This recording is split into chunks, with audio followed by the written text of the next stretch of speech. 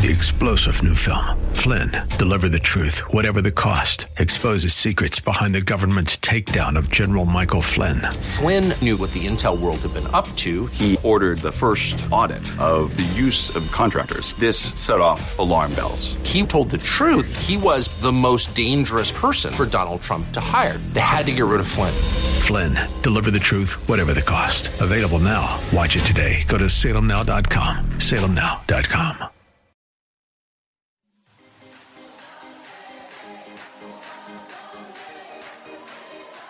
Welcome to Let Us Reason, a Christian-Muslim dialogue with host Al Fadi. Let Us Reason is a unique show utilizing theology, apologetics, and evangelism to reach Muslims for Christ by comparing and contrasting Christian and Muslim doctrines. And now, your host, Al Fadi. Let us welcome those who are listening to us right now on Let Us Reason. This is Al Fadi, and I want to thank you, of course, for being part of our team, for praying for us, for partnering with us. As always, we encourage you to go and subscribe to our YouTube channel, Sira International. And we also make an appeal to you to subscribe to Patreon, become a patron. And we pray that you will consider giving as little as $1 and as much as the Lord put in your heart. I mean, to us, we use that to help us with anything related to the media work that we're doing, whether the YouTube videos or the radio. We launched also recently a brand new radio segments. It's 90-second vignettes. We called it Light Moment, where we would take a verse and we will give a fact or truth that comes from that verse. Basically, we started it with at least 6 different spots, and we talked about, believe it or not, socialism, a topic that has been hot lately on the news, and we wanted to focus on socialism from a biblical perspective, not from a political standpoint. We can care less about politics. The Lord is in charge. He is the King of Kings. He's the one who appoints kings and governments, and the government are just a tool in his hand. But we want to know, what does the Bible teach us about these kind of ideologies, and it's very important for us to understand this. I gave you a reason in the last episode, basically, that the apostles also declared him to be divine, and that's by the inspiration of the Holy Spirit. Let us look at a passage here on the screen from 1 Peter 3:15. 1 Peter 3:15 saying the following, "But sanctify Christ as Lord." You know, this is one of the greatest passages that talks about apologetics, by the way, defending the faith. He's saying, sanctify Christ as Lord in your hearts, always being ready.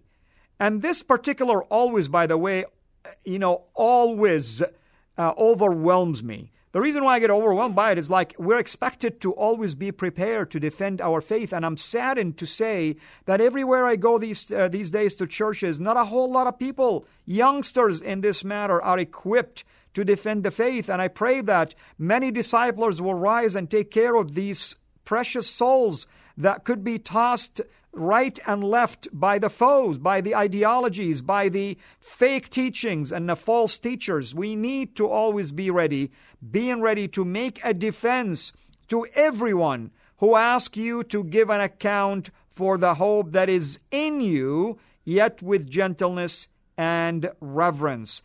Notice, Christ as Lord is how we ought to sanctify Christ, how we ought to set him apart in our own hearts. Let's look at another passage in John 7, verse 5. For not even his brothers were believing in him, right? It's talking about Jesus. His brothers didn't believe in him, and later James declared him to be the Lord of glory. What an amazing thing indeed. Look what James says, one of his brothers, "My brethren, do not hold your faith in our glorious Lord Jesus Christ with an attitude of personal favoritism," right? You have to believe in him, not just as a favoritism, but you have to believe and have faith in him as Lord, as the Lord of glory. In 1 Corinthians chapter 2, verse 8, it says, "The wisdom which none of the rulers of this age has understood, for if they had understood it, they would not have crucified the Lord of glory. That includes Satan and demons also, not just humans as well, not just religious leaders, not just worldly leaders. They all conspired basically to get Jesus crucified and killed. The Lord of glory, that's his description. Crucified the Lord of glory. That's how basically Paul introduces our Lord in this account. I'm going to look at another one. From Psalms 24, verses 7 and 8, we read, "Lift up your heads, O gates, and be lifted up, O ancient doors, that the King of glory may come." That the King of glory may come in. Who is the King of glory? The author asked this question. The Psalms asked this question. Here's the answer. He answers himself. The Lord, strong and mighty, the Lord mighty in battle. He is the King of glory. Hallelujah. That's our Lord Jesus Christ that received this honor, this title. Remember, it is James who is half-brother of our Lord. He's a Jew. Paul, who's a Jew, both called him the Lord of glory. They should know better unless that's the truth, because as Jews, they would have considered this title to be to God only, yet James didn't consider it to be something that is blasphemous to describe it to our Lord Jesus Christ, nor did Paul, who has described himself as a Pharisee of Pharisees. Look in the book of Revelation, chapter 22, verse 13. The Lord saying, "I am the Alpha and the Omega, the first and the last, the beginning and the end." All of these are titled, ascribed to Yahweh in the Old Testament. You just go to the book of Isaiah and read from chapters 42 all the way to chapter 48, and you'll see these descriptions ascribed to Yahweh himself. In Revelations chapter 1, verse 8, we read, "I am the Alpha and the Omega, says the Lord God, who is and who was and who is to come, the Almighty." This is description of God himself. And then Jesus proceeded in the book of Revelation to describe himself this way. When I saw him, that's John, looking at Jesus in his glorious appearance, he said, "I fell at his feet like a dead man. And he placed his right hand on me, saying, 'Do not be afraid. I am the first and the last, and the living one, and I was dead.'" That's interesting. I love this passage with Jehovah's Witness. "I was dead, and behold, I am alive forevermore, and I have the keys of death and of Hades." Now that's extremely crucial for us, by the way, to pay attention to those kind of descriptions. I'm going to show you now in the Old Testament, for instance, in Isaiah 44, verse 6. "Thus says the Lord, the King of Israel, and his Redeemer, the Lord of hosts." Now notice, you have thus the Lord, the King of Israel, and his Redeemer. Two persons now, okay? The Lord of hosts. "I am the first and I am the last, and there is no God beside me." One God, two distinct persons in this case. That is absolutely amazing. And people tell me that the Bible doesn't talk about the Trinity, that there is nothing in the Old Testament. They call it, my Muslim friend, they call it Pauline Christianity. Oh, please, okay? There is no such thing as a Pauline Christianity. I don't know where you come up with these ideas. You need to stop reading a lot of these babbles on the website, or maybe liberal scholars that come up with these terminologies. I mean, some scholars don't call it Pauline Christianity because they're claiming that Paul is the inventor of Christianity. They're just describing the style of Paul, just like they describe the style of Luke, just like they describe the style of Peter and the style of Matthew, and so on and so forth. So you have to really look at it in context, please, And it's so amazing to me, by the way, folks. And if there's a Muslim here, please chime in. Why is it that our Muslim friends know more about the Bible than they know about the Quran? That is absolutely a miracle in and of itself, actually. By the way, your knowledge of the Bible is very shallow, actually, because you take things out of context. So don't think that I'm really complimenting you on trying to quote the Bible. Nevertheless, it will be shame on us not to correct these misrepresentations. I mean, today I had this kind conversation with a person who attacked me simply because I'm refuting what they're saying, and they said, "Oh, I have to be gentle. They're part of a group, they said, called the Christian-Muslim Peaceful Dialogue. Well, you know what?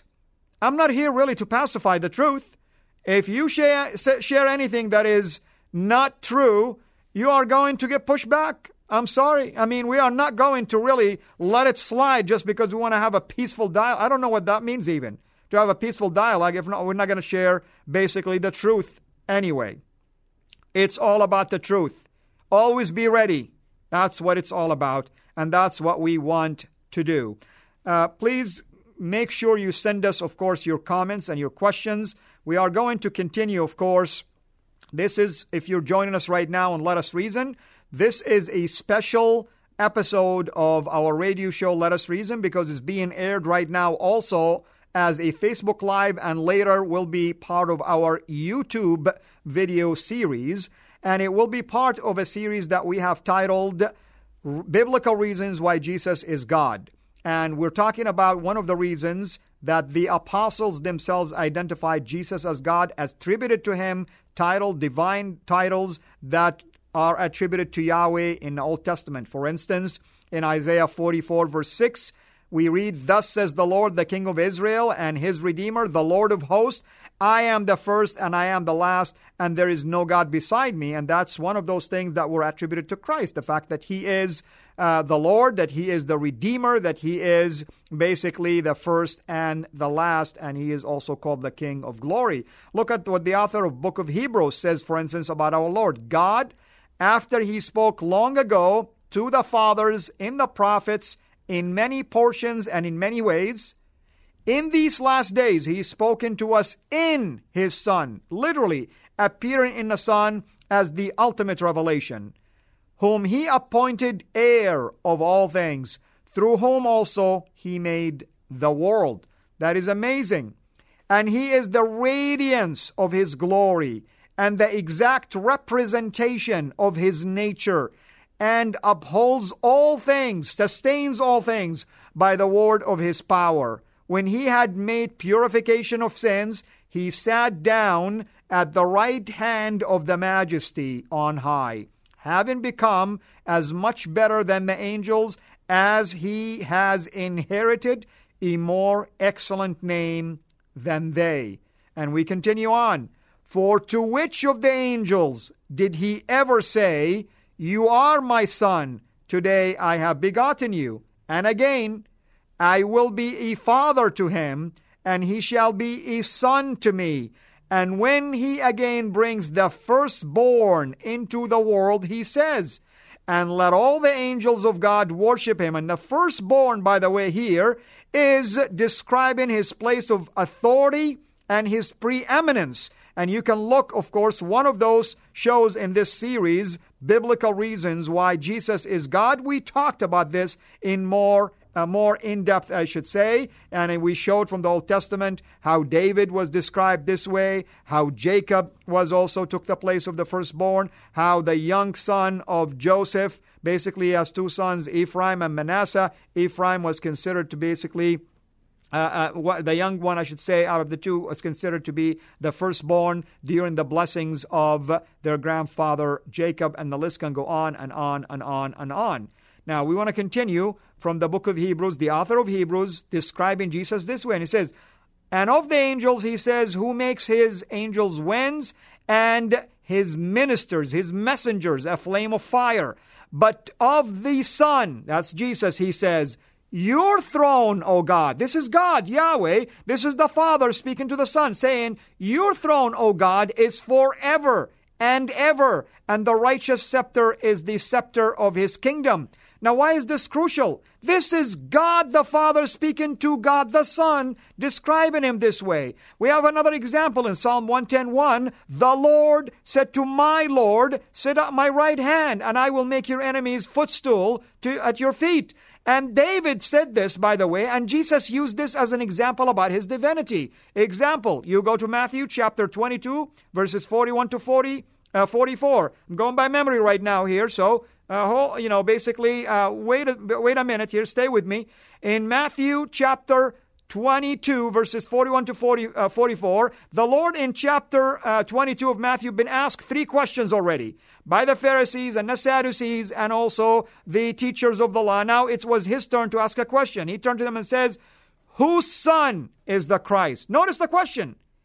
He didn't say who is the Christ. He says, whose son is the Christ? And they said, he is the descendant of David, or he is the son of David, basically. He is from the lineage of David, right? Then he looks at him and says, well, that's not true. I'm paraphrasing here.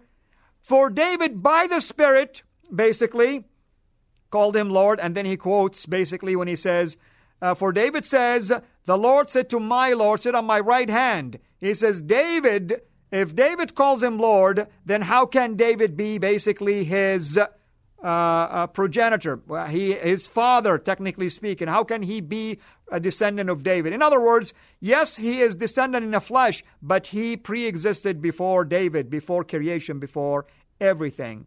That's the kind of things that we need to focus on all the time. Continuing on with Hebrews chapter 1, verses 1 to 10. It is a rich passage, by the way.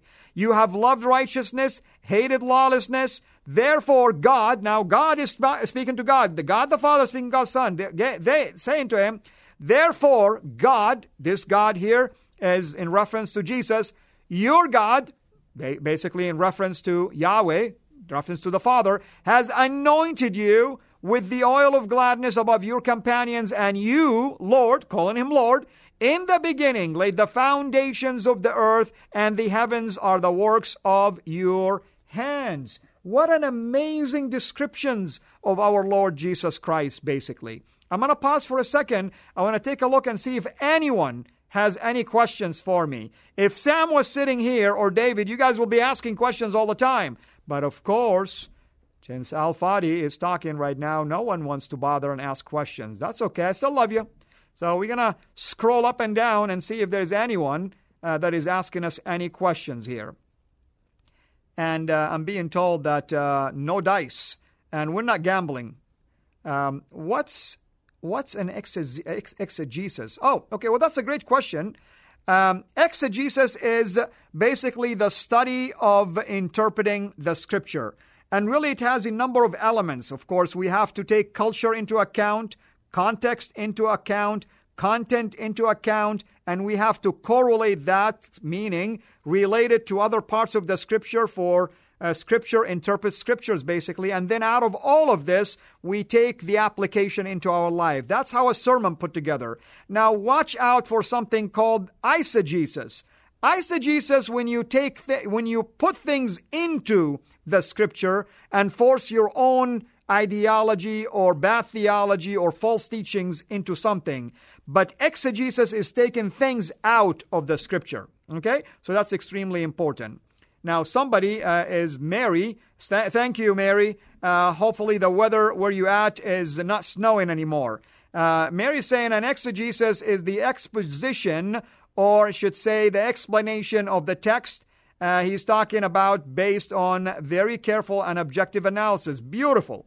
That's pretty much basically what it means. So thank you for all of you for your contribution. Now, since you guys are haters and you want to ask me any questions, I'm just going to keep on going, basically. And you're going to regret that I'm not giving you a chance anymore. No, I'll give you a chance. I'll pause for the last few minutes to give you a chance. And then I'll come back at 5 o'clock Eastern Time. And I'm going to do another live show right here on Facebook. Tomorrow, David Wood will be with us here, and we will do at least 2 live shows. Possibly we'll do another one to Let Us Reason on Facebook, and then we'll do one on YouTube. We haven't decided yet if it is his YouTube channel or mine. We'll strategize and come up with a better plan. I'm going to show you another passage from Psalm 45, verses 6 to 7. If you're joining us right now, this is Let Us Reason. I'm your host, Al-Fadi, and we are doing a show live on Facebook right now, and also is recorded to become part of a video series on our YouTube channel, Sira International. And this series is called Biblical Reasons Why Jesus is Divine, or Why Jesus is God. This reason that we're going through, we went through, if you're Let Us Reason listener, last week you would have listened to me talking about one of the reasons that the apostles call him God. today is part 2 of that reason, which is why the apostles, basically why Jesus is God, that the apostles are calling him this way, or the scripture or the prophets and the writers of the scripture are calling him God. In Psalm 45 verses 6 to 7, we read, "Your throne, O God, is forever and ever. A scepter of uprightness is the scepter of your kingdom." The point here is that I wanted to show you that the author of Hebrews applied these principles. He quoted these passages from the Old Testament and applied it to Christ himself. In Psalm 102 verse 25 that you see in front of you on the screen if you're watching us on Facebook Live, or if you will be watching us later on YouTube channel, which is Sira International, Psalm 102 verse 25 says, "Of old you founded the earth, and the heavens are the work of your hands." That is amazing, because that's the way Jesus is described in Colossians 1:16, in John 1:3, and also in other parts of the scripture, that he is the maker of all things. Let's look at Acts chapter 2 verse 30. Acts chapter 2 verse 30, it reads, "And so, because he was a prophet and knew that God has sworn to him with an oath to seat one of his descendants on his throne," speaking basically of David, that he believed that God is going to seat one of his descendants on his throne forever, and that descendant is no other than the Lord Jesus Christ himself, who proved to the Pharisees in Matthew 22, 41 to 44, Matthew chapter 22, verses 41 to 44, that the Christ that David was speaking about in Psalm 110:1 is the God, the Lord of David, and he's the one that will be seated on the throne of David forever and ever. I have at least probably 1.5 minutes left. I'll take the time, while if you want to send me any questions, to remind our listeners on Let Us Reason to subscribe to our YouTube channel, Sira International, and to become a Patreon patron if the Lord puts it in your heart. By doing this, you can give to these video projects and the media. You can give as little as $1, believe it or not, or as much as the Lord put in your heart. These are great ways to help us, to support us, to allow us to raise funding, and that way we can utilize it as well to continue to contribute to our media side of the ministry. And if you are, watching us like right now on Facebook, please make sure you share our post with others on other groups. You know that many of our Muslim friends, sadly, they come in to try to troll. I have a strict policies. I allow them, just to stay there for a while, but then after that, they either have to adhere to our policies or they will be challenged or blocked, depending on their infringement.